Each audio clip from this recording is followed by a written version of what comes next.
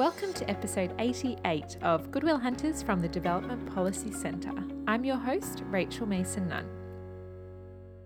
Today on the show, I speak to Gemma McKinnon and Kerry McCarthy about their experience of the Seasonal Worker Program as farm owners and managers. The Seasonal Worker Program is a scheme that allows Pacific Islanders and Timor-Leste citizens to come to Australia to pick fruit. It's incredibly popular in the Pacific and has been growing rapidly, reaching over 10,000 workers last year. Especially in an era of tight aid budgets, looking at alternative ways to partner with the Pacific is key, and labour mobility benefits both Australia and the Pacific. Gemma is the Human Resources and Seasonal Worker Program Manager for Mountford Berries in Langford, Tasmania. The farm employs approximately 60 seasonal workers from Timor-Leste and Tonga. Kerry is the co-owner of Grace Kate Farms, which is located in the Darling Downs in Queensland. The farm has employed workers from Solomon Islands through the Seasonal Worker Program since 2012.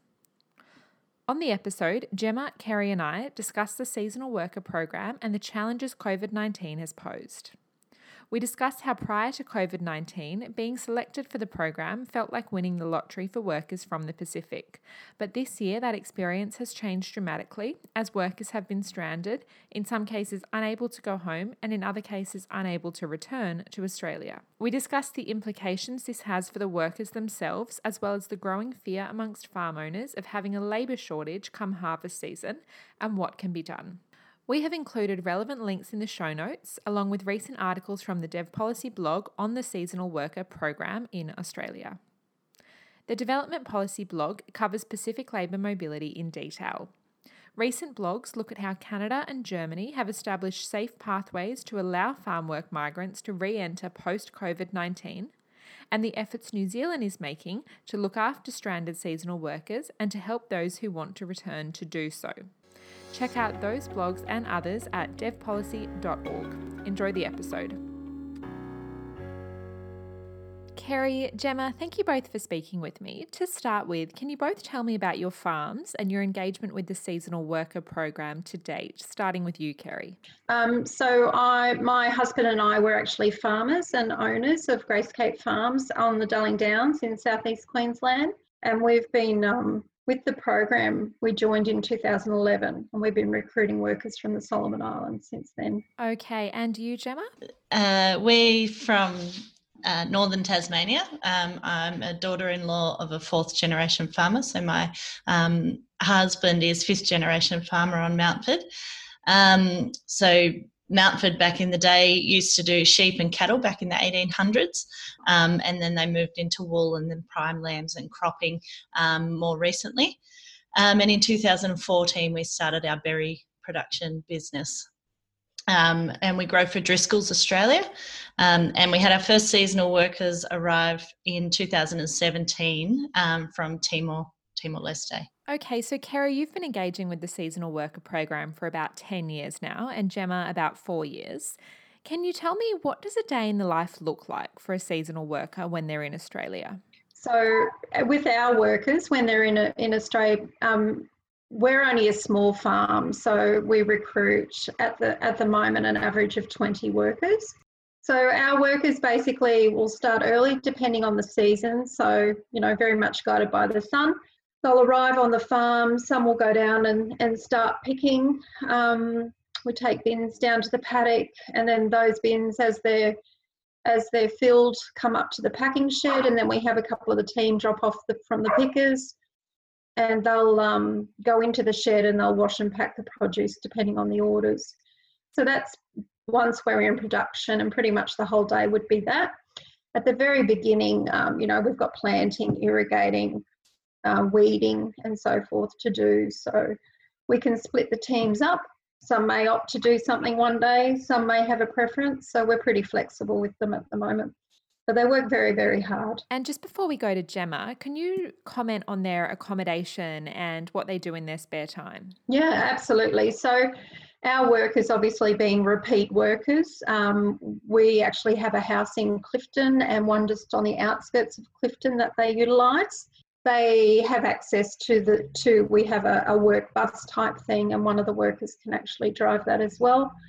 very, very much a part of our community up here, and very much loved and respected.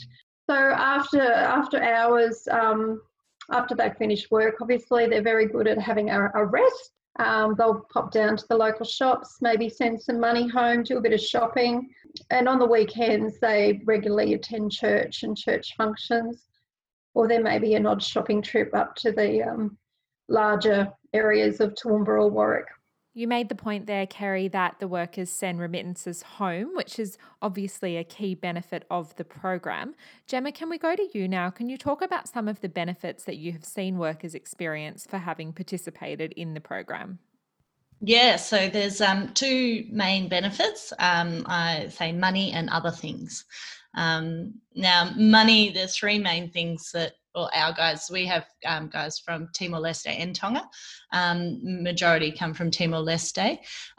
So the main things that they spend money on, they buy land and build a house. They start a business or a venture of some sort, and they pay for education. Whether that be for themselves or for their children, or maybe a brother or a sister, or sometimes even a cousin or a second cousin ends up getting into that loop of paying for the education. The other things that they get, which is not seen in a monetary value, things like leadership. They learn to lead their peers on the farm. So some of them take on supervisory roles. Some of them are the leaders of the group, so they learn to deal with conflict resolution and all those sorts of things. Cleaning and hygiene is another big one, which we try and teach them here. So obviously standards in those countries are not as high as they are here, for both like cleaning in a kitchen and also hygiene of themselves. So we try and teach them that. English skills, they obviously living here, having to talk to shopkeepers when they go into the shop and everything, English, and other farm skills. So we have workers who learn to drive tractors and forklifts. They get better at driving buses and cars here. And those sorts of other skills that you don't see from a direct monetary benefit. Kerry, I know that you visited one of the communities in the Solomon Islands where your workers have come from. Can you tell us about that experience? Oh, absolutely. So with us having a very small cluster of workers, majority of our workers are related or very well known to each other. So we have been for years going over and staying with them in their village, which is very remote. There's no road access and no electricity. Very much treated like royalty and part of the family when we do go over there. Lots of tears when we're leaving. So there really is an emotional attachment to the village. We have seen, as Gemma has said, the economic benefit to these workers, especially being so remote, job opportunities over there are very scarce. So it's like winning lotto for them, the opportunity to come here. So the wealth is spreading. They're employing neighbouring workers from other villages to come and assist them with manual labour. So they're becoming employers themselves, very much investing in their community church and the community schools. So the economic wealth is spreading through the greater village community over there. And as Gemma said, they're learning so much here. They're taking back ideas. We have a very big chat with them about, what they're going to do in the future, planning for the future. And, some of those kids in that village school, they're specifically going to school, a greater roll-up, are turning up every day so they can learn English and come and work in Australia. So bringing a lot of hope to those very isolated rural communities. It's wonderful. It's interesting to hear you refer to the seasonal worker program as like winning the lottery. Absolutely. It is like winning the lotto, it's just an amazing opportunity. There are thousands and thousands of workers wanting to come to Australia. So the opportunity to be chosen and to actually succeed in the program and be a return worker is life-changing for them. Would you say the same, Gemma? Yeah. So in Timor, they have about 20,000 people on the list. And that was out of one recruitment drive that they did 2 years ago, or a year and a half ago now. And so, and from Timor coming to Australia, I think there's about 1,000 workers a year, maybe a little bit less. So, and most of them are return workers. So when you're looking at a list of 20,000, waiting for that opportunity to get chosen is, as you say, like winning the lotto. And they are so grateful for the opportunity, and they are so just, I can't really explain how grateful they are for the opportunity, because that when they come, they want to come back again. And that is the amazing thing about this program, is that you've got workers who want to continue to come back. And obviously there's benefits to you as farmers as well, now that there are over 10,000 seasonal workers coming to Australia from the Pacific every year. What are some of those benefits to you? We only started off with 2 workers at the very beginning, and, a small family farm. We also run a cattle stud, and we do broadacre grain as well. So the veggies is a pretty main part of it, but, not our total farm production. So we have expanded and grown our business over the years only because we know we have a reliable workforce that will show up to work every day when those workers return. It's given us the confidence, as I said, to expand, to try new things, knowing that we've got people who will hit the ground running every day and have as much enthusiasm for our own farm as they do. We're very proud of the work that they do. Doing the right thing and being productive and pleasing us is very important to our workers. And, you just don't get that anymore. It's just beautiful. Yeah. So as Kerry said, return reliable, trained workforce. And I think that's really key in this program, is that they're an already trained workforce coming to us. So, for example, go back 4 years ago, before we had the seasonal worker program, we were half the size we are, and we had a turnover of 400 staff. Now, this season, the season just been, we had 120 workers, and we're double the size we were 4 years ago.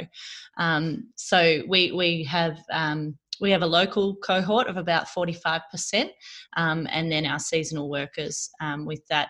And there is no way that we would have been able to expand the way we have and employ the local workforce that we do without the seasonal workers. It sort of goes hand in hand. We have 5 salaried staff, and again, if we weren't the size we are and we didn't have the seasonal workers, we wouldn't be able to have 5 salaried staff on of locals doing that. The other benefits that I see is I've got 2 small children, and Kerry, I know you've got children, and the benefit to our kids seeing different cultures is incredible. Like our kids, mine are only very small, they're 3 and 2, but they just love going to over to the workers and being able to hang out with them, listen to their language, and eat their food. It's amazing. I need to start learning from them, their food. So those extra things that not only are a benefit to us personally, but also there's the benefit to our business, which is great. So you're both painting a very rosy picture, but of course there are some challenges, and we'll get to the challenges that COVID has posed in a moment. But before we do that, Gemma, can you comment on some of the challenges that workers may have faced in settling into Australia, or challenges that they faced once they arrived here, including a pregnancy or other healthcare issues? Yeah. So I feel like every single new person that comes has trouble. So it's nothing new to us. When we first had our first lot of 15, they were all brand new and they had no one to lead them. So we were really heavily involved with taking them shopping every week and showing them how to use their bank cards and showing them how to use microwaves and all that sort of stuff that they don't usually use. But once we actually get back to having some return workers and some new workers, those return workers can train those new workers in that way, which becomes really valuable to us. But yeah, they all they're so used to just sitting at home doing nothing or going for a walk down the street to see a friend, that when they actually have to work, they get up at 6 o'clock in the morning to work every day, that it takes them a good, I would say, 2 months to get right into the swing of working hard every day, 5 to 6 days a week. So yeah, it's not all rosy in the beginning, but then we get there. Pregnancy is really hard because they have to have health insurance, but pregnancy isn't included in health insurance. And we want to give all our girls the opportunity to continue to work while they're pregnant, but it becomes quite hard for a couple of reasons. Any medical expenses that they incur while they're here, they have to pay for full upfront. So that makes it really difficult. The other thing is that the work is not easy. There's heavy lifting involved, there's bending down, there's standing up, it's hot, and most of the time the pregnant women start to find it quite difficult. So when we explain everything with their insurance and everything, most of them will elect to go home fairly quickly once they actually tell us that they're pregnant, because sometimes it takes a while before they'll tell us, and it's usually when we suspect that we raise that question with them. Kerry, what are some of the other challenges that you've seen the workers face? Well, look, I think a big thing, like my workers, different scenarios, different experiences, depending on where the workers come from. As I have said, our workers are very remote. They're used to a lot of physical labour, so the actual physical side of things and working all day is not an issue for them. A lot of homesickness is a really big issue. The men are at home every day with the children, the school's just in the next village, they're surrounded by family the whole time, and lots and lots and lots of little children climbing all over them and so forth. They make a big sacrifice when they come. They may miss out deaths in the family, and that kind of family bond is very important to them. Babies being born, their own babies being born while they're working in Australia. So they weigh up whether it's worth it or not. And as I said, it's life-changing for them and they won't want to miss the opportunity. Just in regards to the pregnancies, Gemma has had that experience, but, with the COVID restrictions, we had something like across Australia, at least 15 pregnancies happening. And some of those workers, probably about 50%, have been able to be repatriated home. We've had a couple of babies born in Australia without medical cover.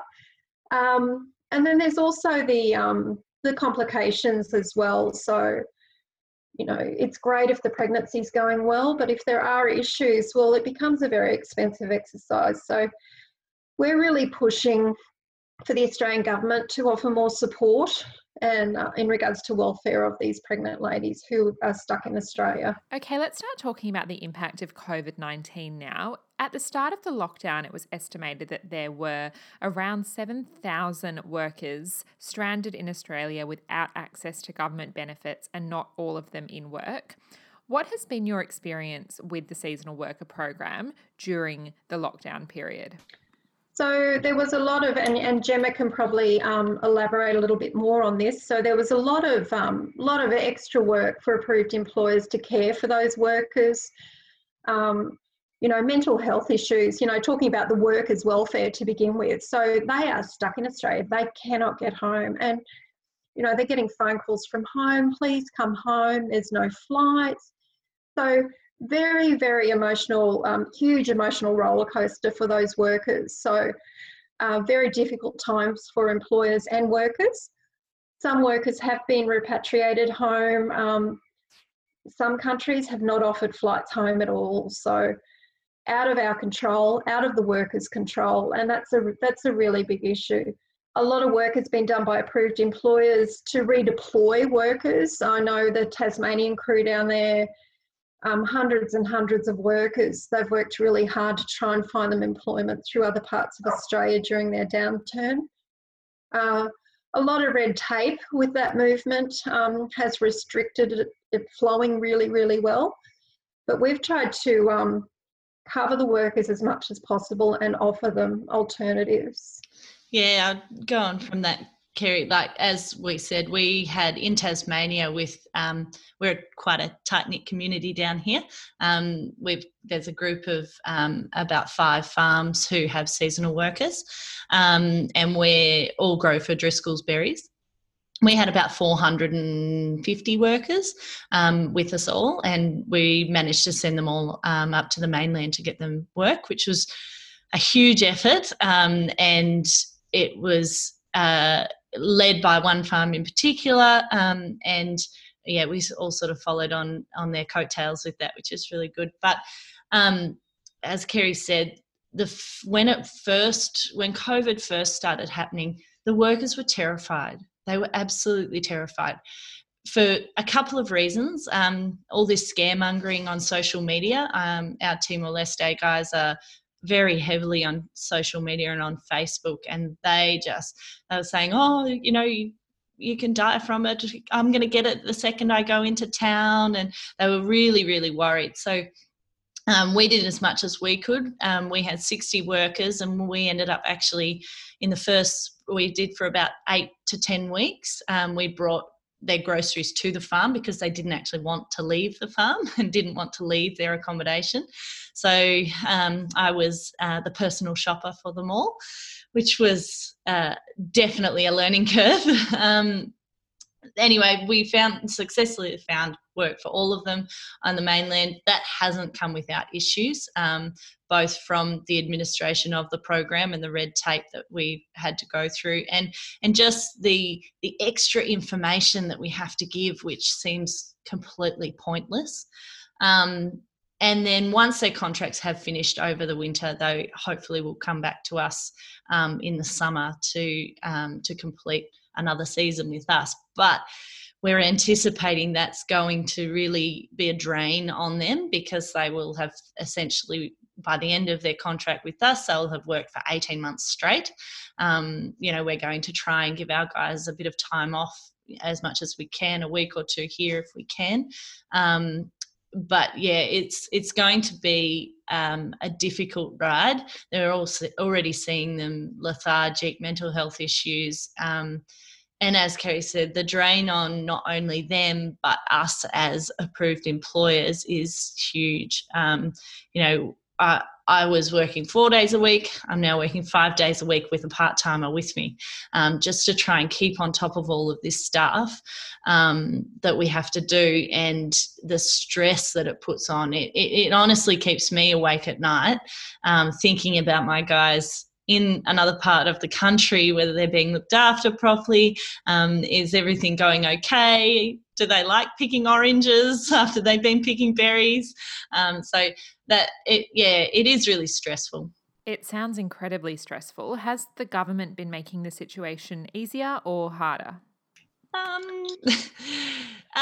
Look, they have been okay about it, and understanding that moving workers is what has to happen, and that, but they haven't made it easy to do. And we basically formulated a plan, us here in Tas, said this is what we want to do. Can we do this? And it was like, yes, but you've got to fill out this form and you've got to put this paperwork in, and there's probably hoops that they have to jump through with other departments and everything. So we do understand in some ways, but in other ways it was like, we're in the middle of a pandemic. Come on, can we just, let it go? So I could add to that. None of us have ever dealt with COVID before, and the sheer scale of the whole pandemic and the change in our way of life in Australia for those workers who are overseeing the program, as well as those workers at the coalface, is just huge. So I think we have all learnt a lot, and how to do things better. A big difference is that, the program is run by government in Canberra, and we're basically farmers at the coalface who are very adaptable to change very quickly to make things happen, and it can bring about a lot of frustrations just having to deal with the so-called legalities of it all, the paperwork, whereas we're just quick, this has got to happen, let's just make this happen somehow. So coming from two different backgrounds and trying to make the program work has certainly got its challenges. What are the consequences of some of the delays that you're encountering? Well, in regards, Gemma will be able to vouch for this, in regards to the workers in Tasmania, they've still got to pay for somewhere to live. They've still got to pay for their house insurance. And if work's run out on one contract and they're waiting to be redeployed and then subsequently quarantined, they could be 6 to 8 weeks without any income at all. It is lots of challenges. And as we said with COVID, with the strict health insurance coverage that they have, a lot of situations they're not actually covered for. The longer they stay in Australia, the more pre-existing illnesses will come to the forefront. We've already mentioned pregnancies, a lot of mental health issues, criminal behaviour because they're going a little bit stir crazy, very frustrated they cannot get home. We've had workers absconding.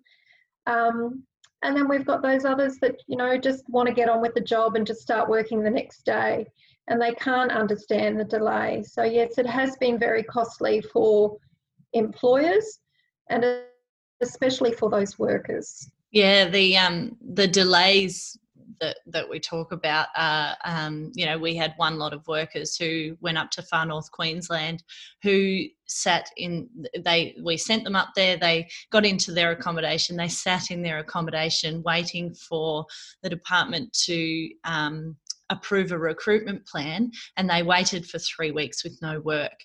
Now that was simply just because the recruitment plan kept getting flicked back and forth because of minor details that should have been just looked over and said, get these guys working and we'll sort out these details later. The bulk of it's right.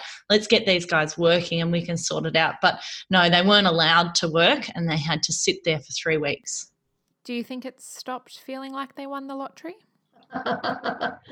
Sometimes, absolutely. I think it was a lot easier, the isolation, we're farmers, we self-isolate very well anyway. But it was a lot easier for return workers and those without young children and expectant wives at home, I think, coped a lot better without so much pressure from home. So when we think about the way forward then, Gemma, Mountford Berries harvest period begins in October with strawberries before moving on to raspberries in November and blackberries in January.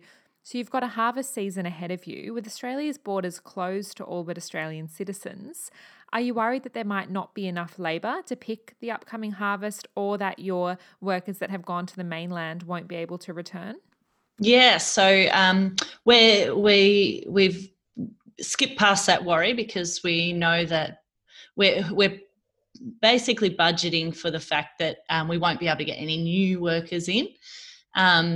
We're fairly confident about getting our workers from the mainland back to us. Not saying that they will all return. They have their choice, so they can go home if they can do it. Timor, there is at least one flight running per week, mainly for freight purposes, but they can get on it if they have sufficient reason to. So some workers may elect to go home, which is fine. And so we're just looking at what other options that we can have.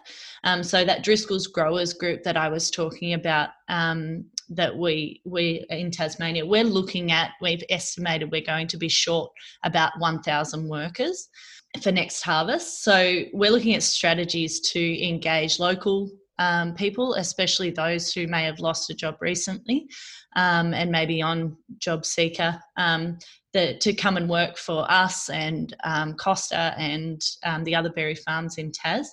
So we're looking at strategies to try and encourage them to do that. Backpackers is another hard one. We need to start talking to government as to, because a lot of backpackers that were in Tasmania have gone to the mainland to find work. So how do we get them back into Tasmania? Because at the moment the borders to Tas are closed, and so how do we get them back in here? So that's another thing that we're looking at, whether we pre-employ them and talk to government and see if that's enough to be able to get them back into Tas.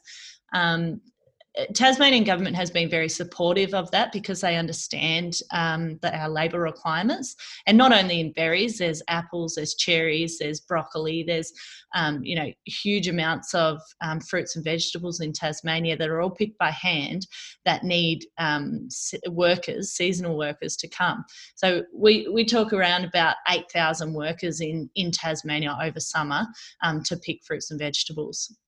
Yeah, we're coming up with backup plans if that all fails, and those backup plans are looking like turning off water to certain parts of the paddock to just stop the crop growing, stuff that we've already planted, because if we can't, there's no point in adding extra effort into it if we can't get the people to pick it.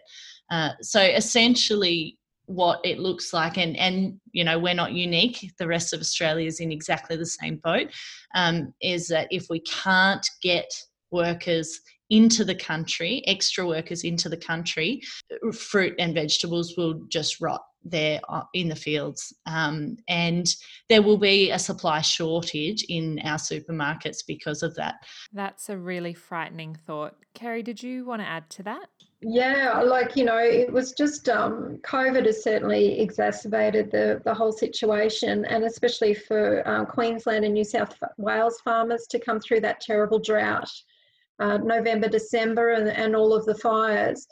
We had a pretty good season after that, and now we're hit with COVID and the restrictions that brings. So we're pretty much playing the typical farmer stance at the moment, that it'll be okay and something will work out, but we definitely will need to rely on the local workforce a lot more. As you know, we joined the seasonal worker program because we were having difficulty sourcing local labour, local reliable labour. So at this stage, not really sure what we're going to do. So we hope that Pacific bubble certainly does happen, and that we can mobilise our workers. I know the economic downturn in the Pacific Islands because of no new seasonal workers coming to Australia or bringing the financial benefit back home will heavily impact them as well. So hopefully those Pacific countries will be just as keen as the employers in Australia to get that Pacific travel bubble happening. We've done a few episodes now on the Pacific travel bubble, including with Richard Curtin, who you know. And at this stage, it's really not clear if it is going to go ahead. If I personally had to hazard a guess, I would say it won't go ahead this year, which probably isn't what you want to hear. What are your thoughts about the proposal? Do you think it is feasible? At this stage, I'm not terribly confident, but as the months go on and COVID incidence numbers reduce in Australia, I think a dedicated travel bubble, not for visitors, but for workers, essential workers, may happen. As I said, this is financially impacting all of those Pacific countries who are heavily reliant. I think Tonga's economic benefit from income from the seasonal worker program is the largest portion of their income over there. So a lot of Pacific countries are going to want to get that cash flowing again. The workers are going to be keen to come out. We're going to be very excited to have them with other limited opportunities that we could source labour from. So let's just hope that it does eventuate. Yeah, I'll just add to that, Kerry. So the travel bubble, as we sort of call it, I think we need to get away from calling it a travel bubble because it won't be. What we're looking at calling it is an exemption for seasonal workers to come into the country, because we're not saying that they need to come into the country and start work the next day, do their quarantine, and make sure that they are free of it. most of the Pacific countries don't have it anyway, come into the country, help us as much as we can help them, because that's what the program is about. Now, is it realistic? The government has moved mountains during this pandemic, and they can do it. It's just going to take a couple of ministers to be brave enough to stand up for it and say we need to do it. Now, I understand that they're worried about the backlash from the community on, the rising unemployment rate and everything, but that's not going to help us. Unfortunately, Australians don't want to do the work, not because it's too hard or too physical or anything, but because they don't want to move outside of the city to go to a regional area to pick things for a few weeks. And if they wanted to do that and they wanted to do it full time, they would have to follow the harvest trail. So during the winter, they would have to go north, and during the summer, they would have to go south. And it's just very unrealistic for Australians to do that, especially the Australians that we're talking about. So those ones who they may have a house or something in Launceston, for example, they've got to go north. They've got to pay their mortgage on their house in Launceston while they also rent a house up in Queensland while they're picking fruit. It's just really unrealistic to think that the people in the cities or anything are going to move around the country to do those jobs. Now, another example, Canada. Canada have just had exemptions for their seasonal workers to come in. We can do it. Canada's doing it. We can do it. I just want to make that really clear. I would assume New Zealand may take the same path, but I don't feel like there's another option. The argument that you've just made to me, presumably you've also made that to the government. How are those conversations going? Yeah, so the AFPA, which is the Australian Fresh Produce Alliance, headed by Michael Rogers, has been working hard to talk to the government about these issues and to demonstrate that Australians really aren't applying for the work. I mean, at the moment, there's a bit of, because of JobKeeper, Australians aren't applying for the work. So it makes it a bit hard to show at the moment. But even once we come out of that, I suspect that those rates of people applying for harvest work will be similar. They talk about around about the 8% mark of Australians are actually applying for work. And that's just not enough for what we need because of the backpackers who have left the country. So there's not enough backpackers in the country, and the seasonal workers, we can't get in anymore at the moment. Can I also add that, a part of being approved employer before we are allowed to recruit any Pacific workers is, as we said, it's heavily regulated. We need to do local labour market testing and prove to the government that there is no local workforce to take up those positions. So any Australians that are wanting to apply for the work will be offered jobs first. That does raise the question of whether the agricultural industry in Australia is too reliant on migrant workers. I personally think that there will always be a reliance on migrant workers.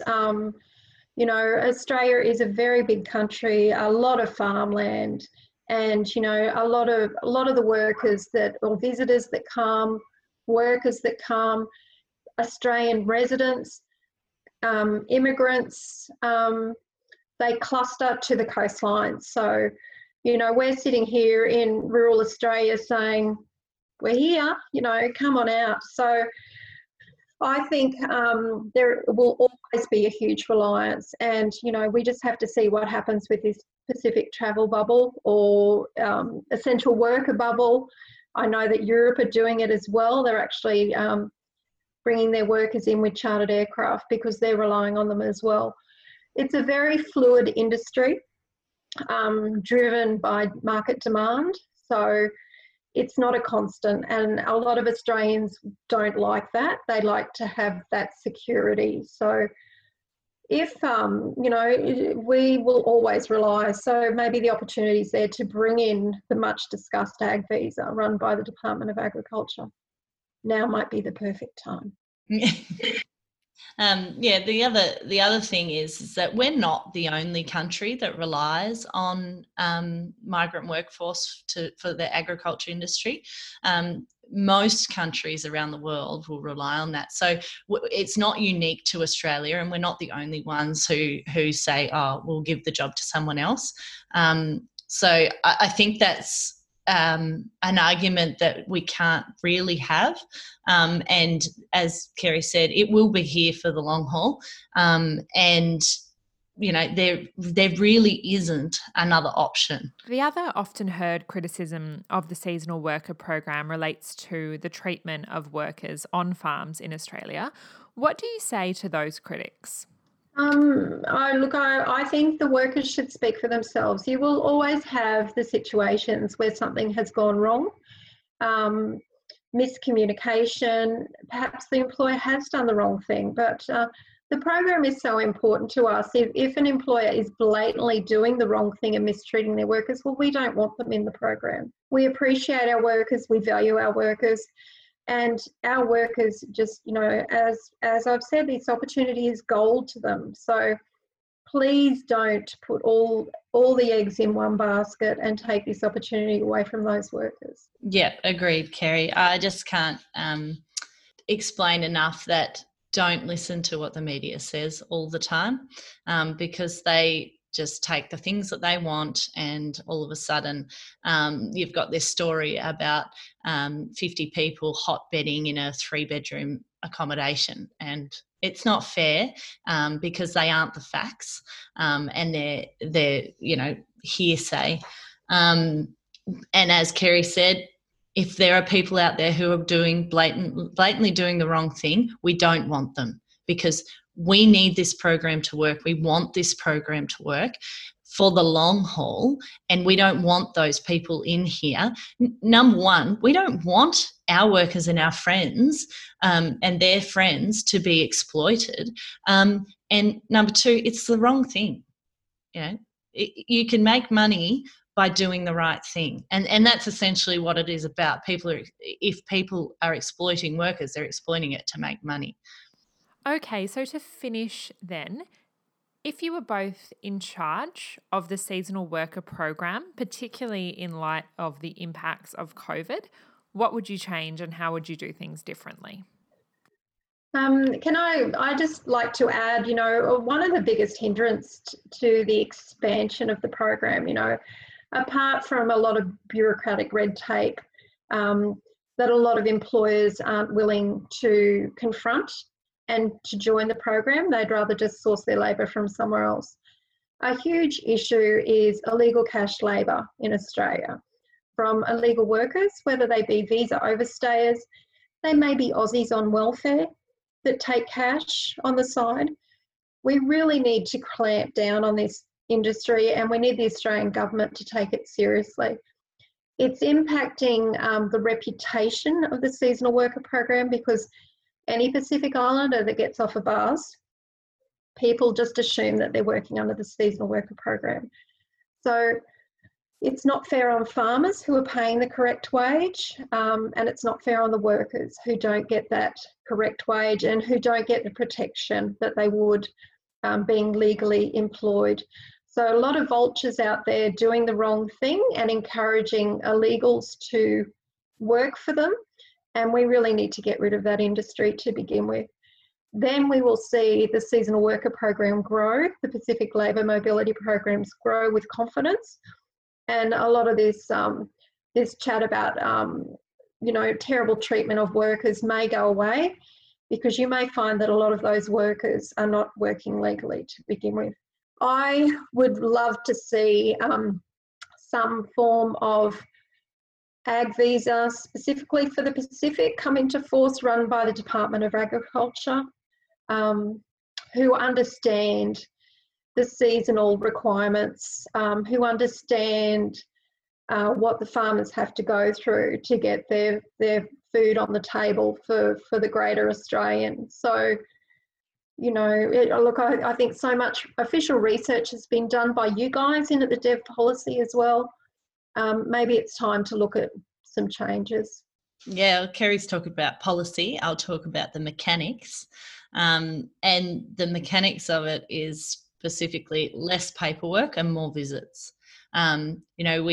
Every time someone does something wrong or there's a breach of a contract, there's another layer of paperwork that we have to fill out.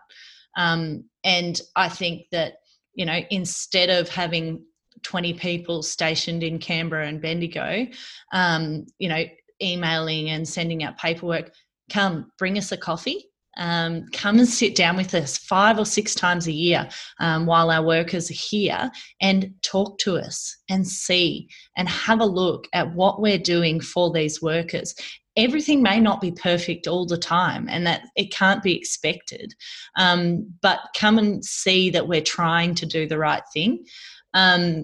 And then they can plan for the future. So if we're saying we're going to do an expansion in 2 years' time, which means we're going to need another 30 workers, well, here we go. We can plan for 2 years' time, but none of those questions get asked. And there's no one there who's actually coming to talk to us about it. They try, and at the moment they're trying to do a few Skype things with us and everything, but it more feels like an interrogation of, have you completed this, have you completed that paperwork and everything, rather than an actual discussion on how can we help you do what you need to do to keep these workers in work and safe. Absolutely. So a lot of directives coming in our direction, but not much opportunity to talk about, how we can expand, or the assistance that will be given to expand the program and support the workers. A lot of the community groups are fantastic. So, church groups, Pacific Island Diaspora. I'm in conversations with the Pacific Island Council in Queensland at the moment about how they can help workers, in those incidences such as the pregnancies, the mental health, the homesickness, to help them connect and take a little bit of responsibility away from the approved employers, so we can get on with the nitty-gritty of running our business. That's a great note to finish on. Thank you both for your time. Thanks, Rachel. Thanks, Rachel. That was episode 88 of Goodwill Hunters from the Development Policy Centre. I'm your host, Rachel Mason-Nunn, and we'll see you next week.